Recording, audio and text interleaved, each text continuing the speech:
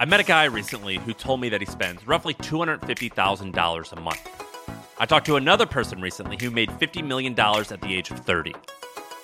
What do you do with that money? How do you spend it? How do you not spend it? What do you invest in? How does it change your relationship with other people? If you meet a rich person, these are questions everyone wants to know, but you're too embarrassed to ask. Well, guess what? I'm not too embarrassed. That's the whole premise of MoneyWise. We talk to real people who have made a significant amount of money, and we ask them all about their finances, and they're incredibly transparent about it. My name's Sam Parr, and the podcast is called MoneyWise. That's one word, MoneyWise. It's by my company, Hampton. You can find MoneyWise wherever you get your podcasts. Check it out.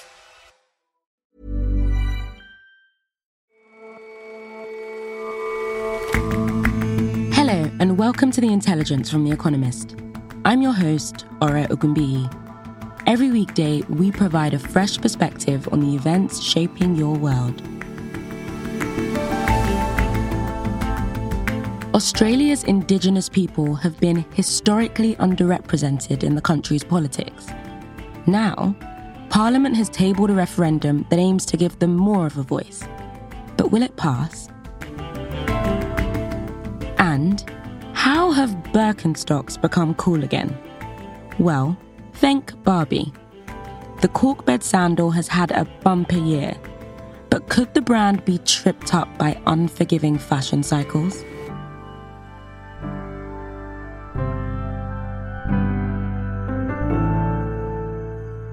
But first,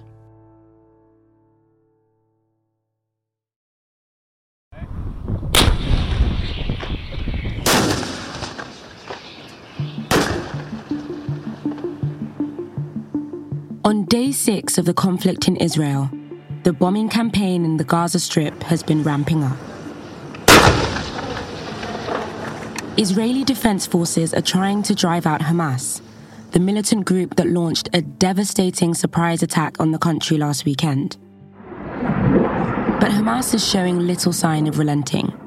And just this morning, another barrage of rockets landed in Israel.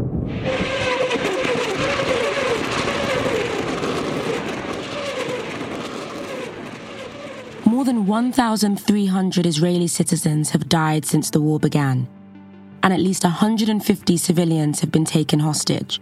Among the dead and captured are dozens of American citizens.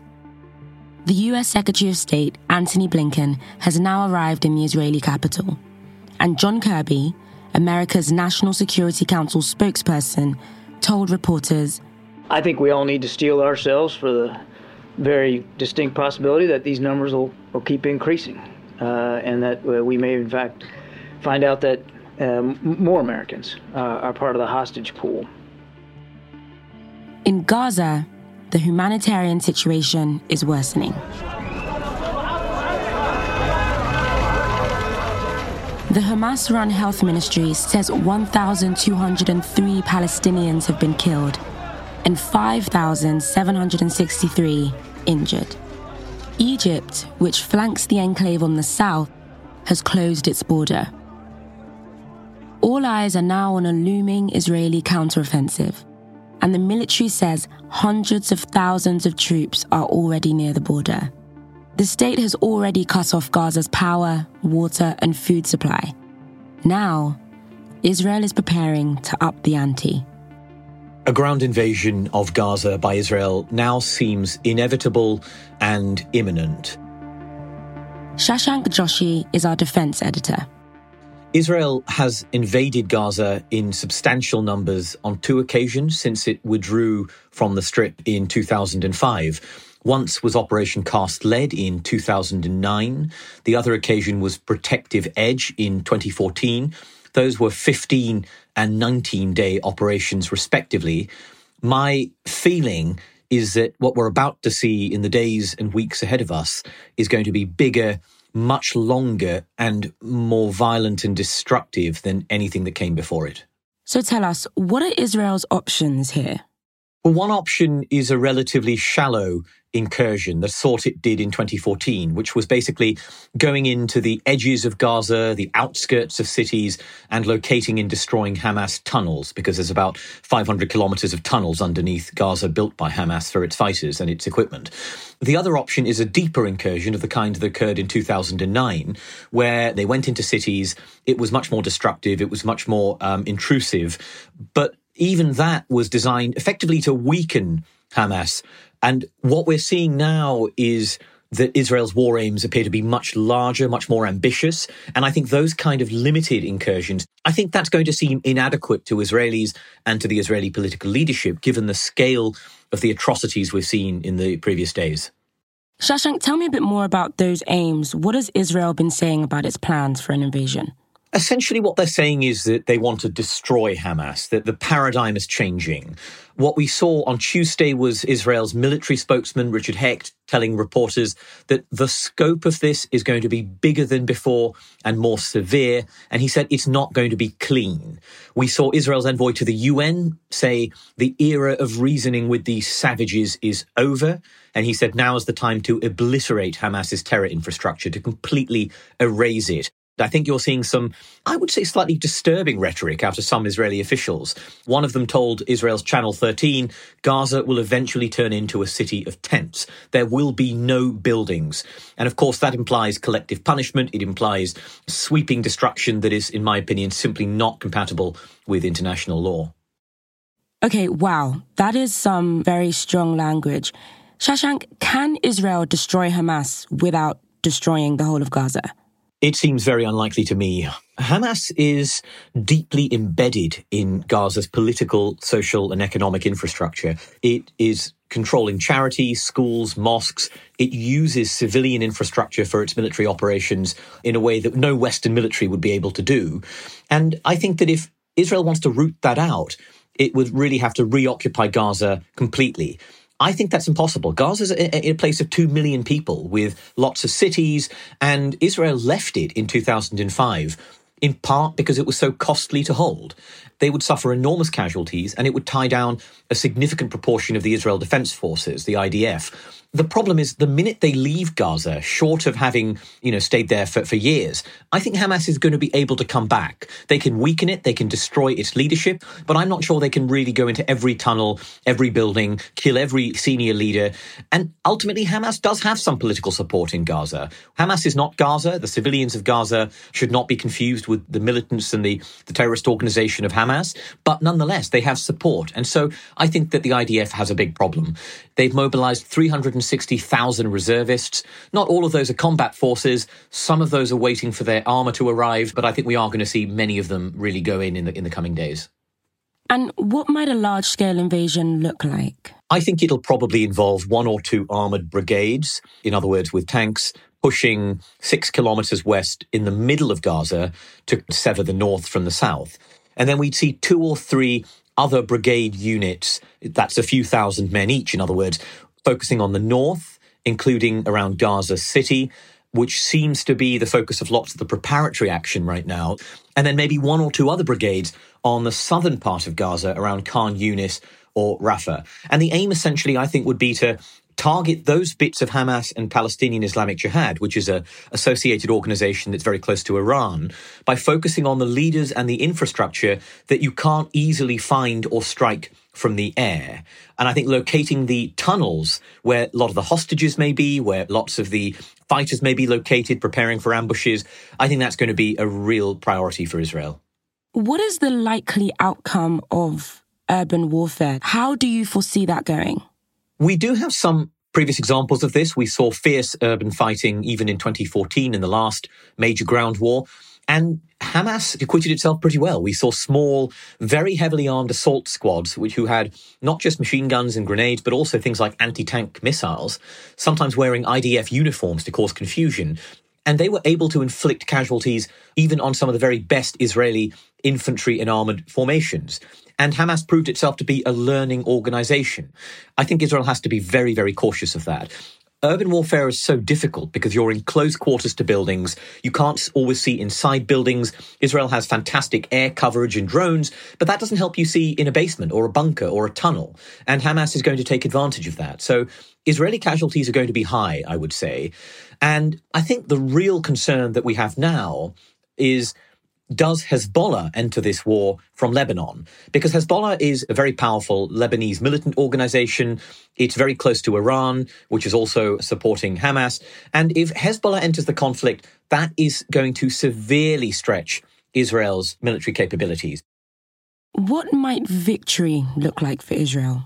This is the really important question, and it's unclear that Israel's political leadership have an answer to that question. Let's say Israel destroys Hamas. It isn't clear who takes over from Hamas. The Palestinian Authority in the West Bank is viewed as corrupt, ineffectual. They just wouldn't be able to take over. Israel used to have a whole group of administrators who ran the territory before they withdrew, but those people, they're not going to come back. They won't support another occupation. And I don't even think the Israeli leadership wants another occupation. So what happens? Is it chaos in Gaza? Do you see other Palestinian militant groups emerge in the way that Palestinian Islamic Jihad has done? There's also the question of the hostages. You've got 100+ Israeli and foreign hostages, many of them American, of course, in Gaza. How do they get them out? Who negotiates?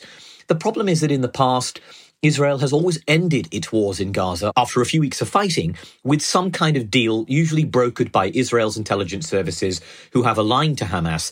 If you destroy Hamas, who do you do a deal with? I think that we're caught in a strange way between trying to grapple with the implausibility of Israel occupying Gaza again, with the fact that the Israeli mentality has changed on October 7th, which of course was the bloodiest day for Jews since the Holocaust. This profound trauma on the Israeli state and on the Israeli people. And I think what it means is, as one expert said to me the other day, is that the Israel of October 8th, the day after these atrocities, is willing to do things it would not have dreamed of doing on October 6th, just as America after 9/11 was not the America the day before. Shashank, thank you so much for joining us. Thank you for having me again.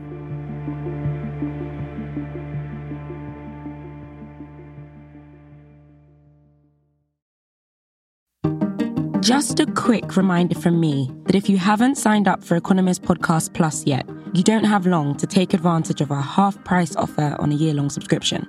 It will be the home for our brand new show, Boss Class, a series on management from our most popular columnist. Follow the link in our show notes to find out more.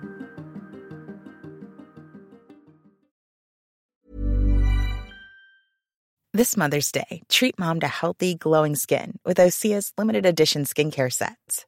Osea has been making clean, seaweed-infused products for nearly 30 years. Their advanced eye care duo brightens and firms skin around your eyes, while the Golden Glow Body Trio nourishes and smooths skin all over. Go to OSEAMalibu.com and use code MOM for 10% off your first order site-wide.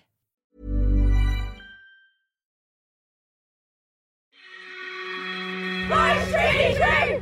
Voice Treaty Tree! Voice Treaty Tree! Yes! Auntie! Yes! Auntie, Auntie, Auntie! Yes, yes, yes! On Saturday, Australians are going to the polls in a referendum that could grant increased recognition to Aboriginal groups. This is a human rights issue. This is about recognition and self-determination, and it affects real lives. Millions will vote on whether to change the country's constitution and enshrine what's known as a voice to Parliament into law. Say yes, yes, yes! The voice would advise the government on laws affecting Indigenous peoples, and its policy has been pushed heavily by Australia's Prime Minister, Anthony Albanese.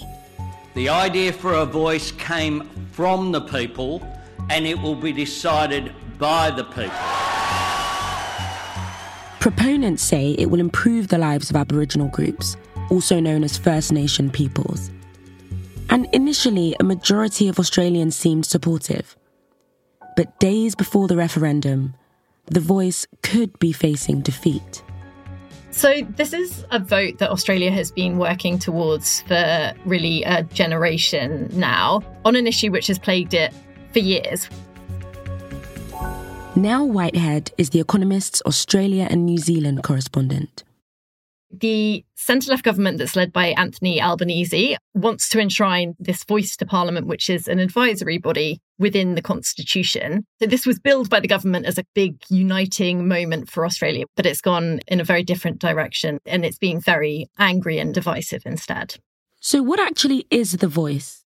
So The Voice is basically an advisory group of Indigenous representatives who would consult with the government on issues which affect Indigenous communities. The government wouldn't be obliged to listen to any of its recommendations, but the idea is that by entrenching this body in the Constitution, that future governments can't get rid of it, as has happened with various Indigenous advisory groups in the past. The argument of the government and of the Yes campaigners is that this is going to help improve Indigenous lives by giving Indigenous people more of a say over their own affairs on the basis that policymaking in Canberra is far removed from their communities. And so what's behind that? Why do Indigenous communities in particular need more help? At the moment, things are not working well as far as Indigenous policymaking goes. Across the board, Indigenous Australians are dying 8 years younger still than the rest of the population. They're far more likely to commit suicide. They're 12 times more likely to go to jail. The equity and the equality in this country is so disgraceful that you can see that we are still homeless, we are landless, we're the most incarcerated in our own country. So that is Gwenda Stanley, who's an Indigenous rights activist from the Gomeroi people. These are problems that need fixing, and Indigenous Australians are uniquely disadvantaged in the sense that, unlike New Zealand or Canada, Australia never struck treaties with First Nations people that recognised any of their rights. So, the view of the government and of Anthony Albanese, the Prime Minister, is that creating this voice and enshrining it in the Constitution is helping to deal with issues that previous governments haven't been able to get right. Initially, most Australians did seem to agree. But since last year, support for The Voice has really plummeted. It started out with polls suggesting that around 66% of Australians would vote yes for it. Now that number looks like less than 40%. What's caused that change? Why has support plummeted?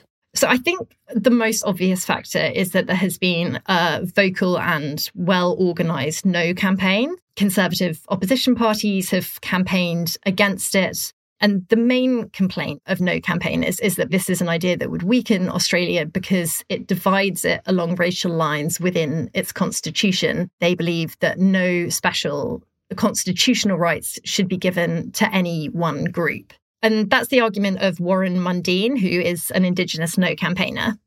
Now the Albanese government wants to put racial segregation back into our constitution.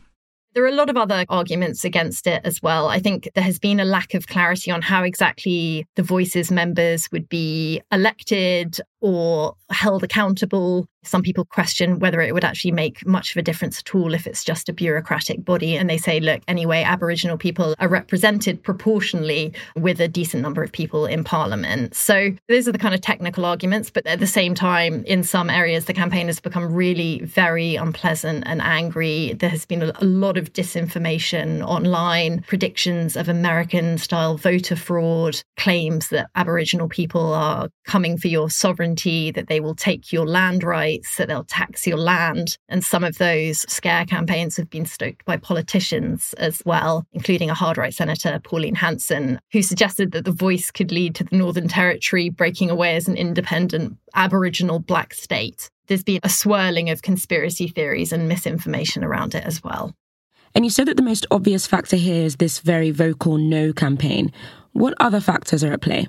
So I think another problem that the government has is that The Voice actually does have relatively few staunch advocates. The issue of Indigenous rights is really far down the list of things that voters care about. Even among Labour voters, this idea divides peoples, even on the progressive side of politics, and even among younger and more educated voters, it's still a fairly divisive question. There have been efforts by the government to enlist the support of celebrities and big businesses to try to convince people that this is a good idea, and that has not seemed to help. The referendums are always hard to pass here, as well as needing a kind of high threshold to pass. Voting is compulsory here, and that does tend to make it difficult for referendums because people that otherwise wouldn't turn out to vote are more likely to stick with what they know. And that's definitely how it's looking now.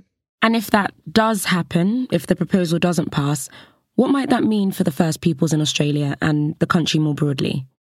First off, it's bad news for the government because Anthony Albanese, the Prime Minister, really pitched his political fortunes to this referendum, and support for him has been falling alongside support for The Voice. I think at the bottom of it, the campaign has raised a lot of really sensitive issues about how Australia sees itself and how, if at all, it wants to reconcile with its First People and try to heal some of the really open wounds that still plague the country. Or at least as many Indigenous people in this country see it, it has set back the debate on reconciliation. And Indigenous campaigners on both sides of this have been subject to a lot of very unpleasant and racist abuse. To many of them that I speak to, this feels like a sign that the sort of history of marginalisation and violence isn't over. What does it mean for politics? I think it's going to be a long time before another government wants to touch this issue again. It means more of the status quo. And unfortunately, for many Indigenous people, the status quo hasn't been working. Nell, thank you so much for coming on the show. Thanks, Ori.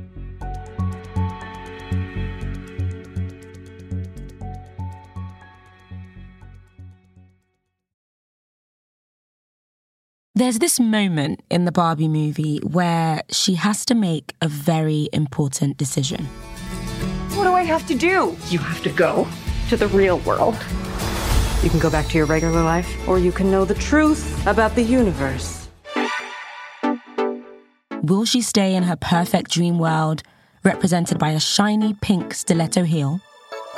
Or will she choose the real world, a drab, cork-bed Birkenstock sandal? At the end of the film, when Margot Robbie's character finally comes down from her lofty tiptoes, she's wearing the Birkenstocks, of course with a pink version of the Hallmark double strap, as she walks into her brand new life, no longer a doll, but a woman ready to put her best foot forward. The Barbie metaphor works so well because Birkenstock shoes aren't supposed to be beautiful or especially fancy in their design. They're supposed to embody the complete antithesis of that. The Arizona sandal, which is 50 years old this year and is one of their most common ones, it doesn't look too different from the kind of sandal you might have imagined that Jesus wore. But the thing is with Birkenstocks, they're made to be comfortable, they're decently priced, and they're supposed to be good for your feet. And I was quite interested as to why a 250-year-old company had suddenly become cool again. So I decided to have a look into it for The Economist. The company traces its roots back to 1774, and the shoemaker up until just 2 years ago was actually family-owned. But this year, Birkenstocks have had a really good year, actually a really good few years since. In the 9 months up until this June, they made 1.12 billion euros of revenues. And yesterday, in an initial public offering, they listed on the New York Stock Exchange, valued at around $9 billion. Back in the 1980s, German children were forced to wear the orthopedic sandal to school, and they'd of course be embarrassed that their parents were forcing them to wear something so ugly. Birkenstock's master shoemakers have been dedicating themselves to foot health for generations. But the kids of nowadays are seeing them quite differently. Birkenstocks are cool now, and the company's really hoping to capitalize on that. Almost half of the brand's customers are millennials and Gen Z, including myself. I bought a pink pair 2 weeks ago. A key factor for why Birkenstocks have become cool now is because with the pandemic, the idea of more casual, more comfortable clothing became more fashionable. Barbie wasn't the only one then swapping heels for contoured sandals. That particular product placement actually generated a lot of buzz for the brand. Their social media mentions reached a record high this July. And it's not just about comfort, but also functionality, which has helped solidify a core consumer base of people who work on their feet. So like chefs love them, for example. Steve Jobs was a big fan. Actually, one of his old pairs sold for nearly $220,000 at an auction last year. But they're not just cool. Birkenstock have also managed to position themselves as a high fashion brand. The private equity firm who bought Birkenstock 2 years ago, they're called El Catetin, is backed by Bernard Arnault. That's the French billionaire, the luxury mogul behind LVMH, which is behind the big luxury brands like Louis Vuitton, Dior, Fendi, Tiffany, those kinds of big dogs. And that partnership has helped Birkenstock really kind of make a mark in the fashion arena. They've now collaborated with Dior, and they're selling mules for $1,100 a pair. And then you've got mid-sized luxury brands who are hoping to compete by making clog-like cork bed shoes of their own. And this comfort chic phenomenon is also boosting sales for other brands like UGG, who do the sheepskin-lined boot, Teva, who do the dad sandal, and Crocs with the rubber clogs. Going public presents Birkenstock with a bunch of opportunities. Firstly, they're hoping that some of the money from the sale will go to paying off their debt. But I think shareholders will definitely be looking for much more. There's the largely untapped Asian market, who on the top end have very expensive tastes, so might also be interested in these Dior collaborations. But the challenge with this kind of expansion is, for Birkenstock in particular, there will be real bottleneck risks. The iconic contoured sole that makes Birkenstock the Birkenstock has almost solely been made in Germany since its inception. The brand really prides itself in that stamp. As they grow bigger, the question of whether or not they'll be able to keep up with the demand with such limited capacity is going to be a really crucial one. For luxury companies who don't have a problem with limited capacity, who actually thrive off of scarcity because their scarcity is what makes them profitable, you kind of can keep up this aura of exclusivity, that's a good thing. But it's a more challenging thing for Birkenstock, who sell shoes for as little as $35, and whose longevity has relied on hippies and blue-collar workers. What will they do when the fashion cycle ends? It seems that investors themselves are already treading carefully. By the time markets closed, the brand's share price had slipped by 10%. The problem with trends is that they die. And while Birkenstocks will be hoping to keep their cool, pulling off this reboot will be no small feat. Sorry, I couldn't resist.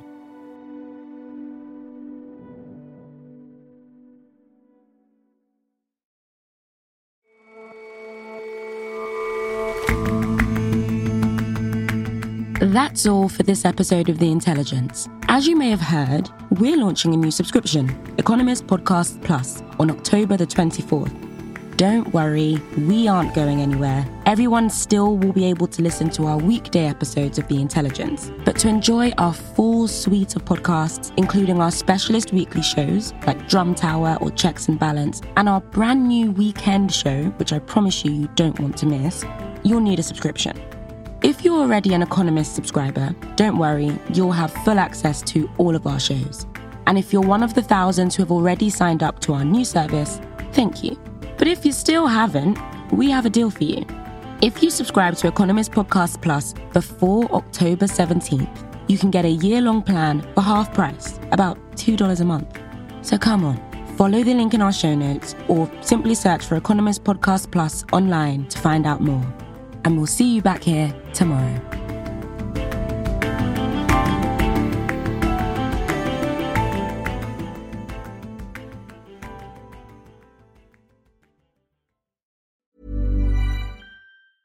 I met a guy recently who told me that he spends roughly $250,000 a month.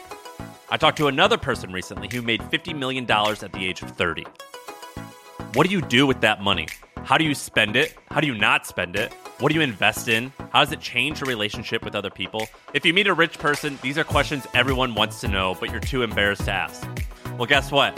I'm not too embarrassed. That's the whole premise of MoneyWise. We talk to real people who have made a significant amount of money, and we ask them all about their finances, and they're incredibly transparent about it. My name's Sam Parr, and the podcast is called MoneyWise. That's one word, MoneyWise. It's by my company, Hampton. You can find MoneyWise wherever you get your podcasts. Check it out.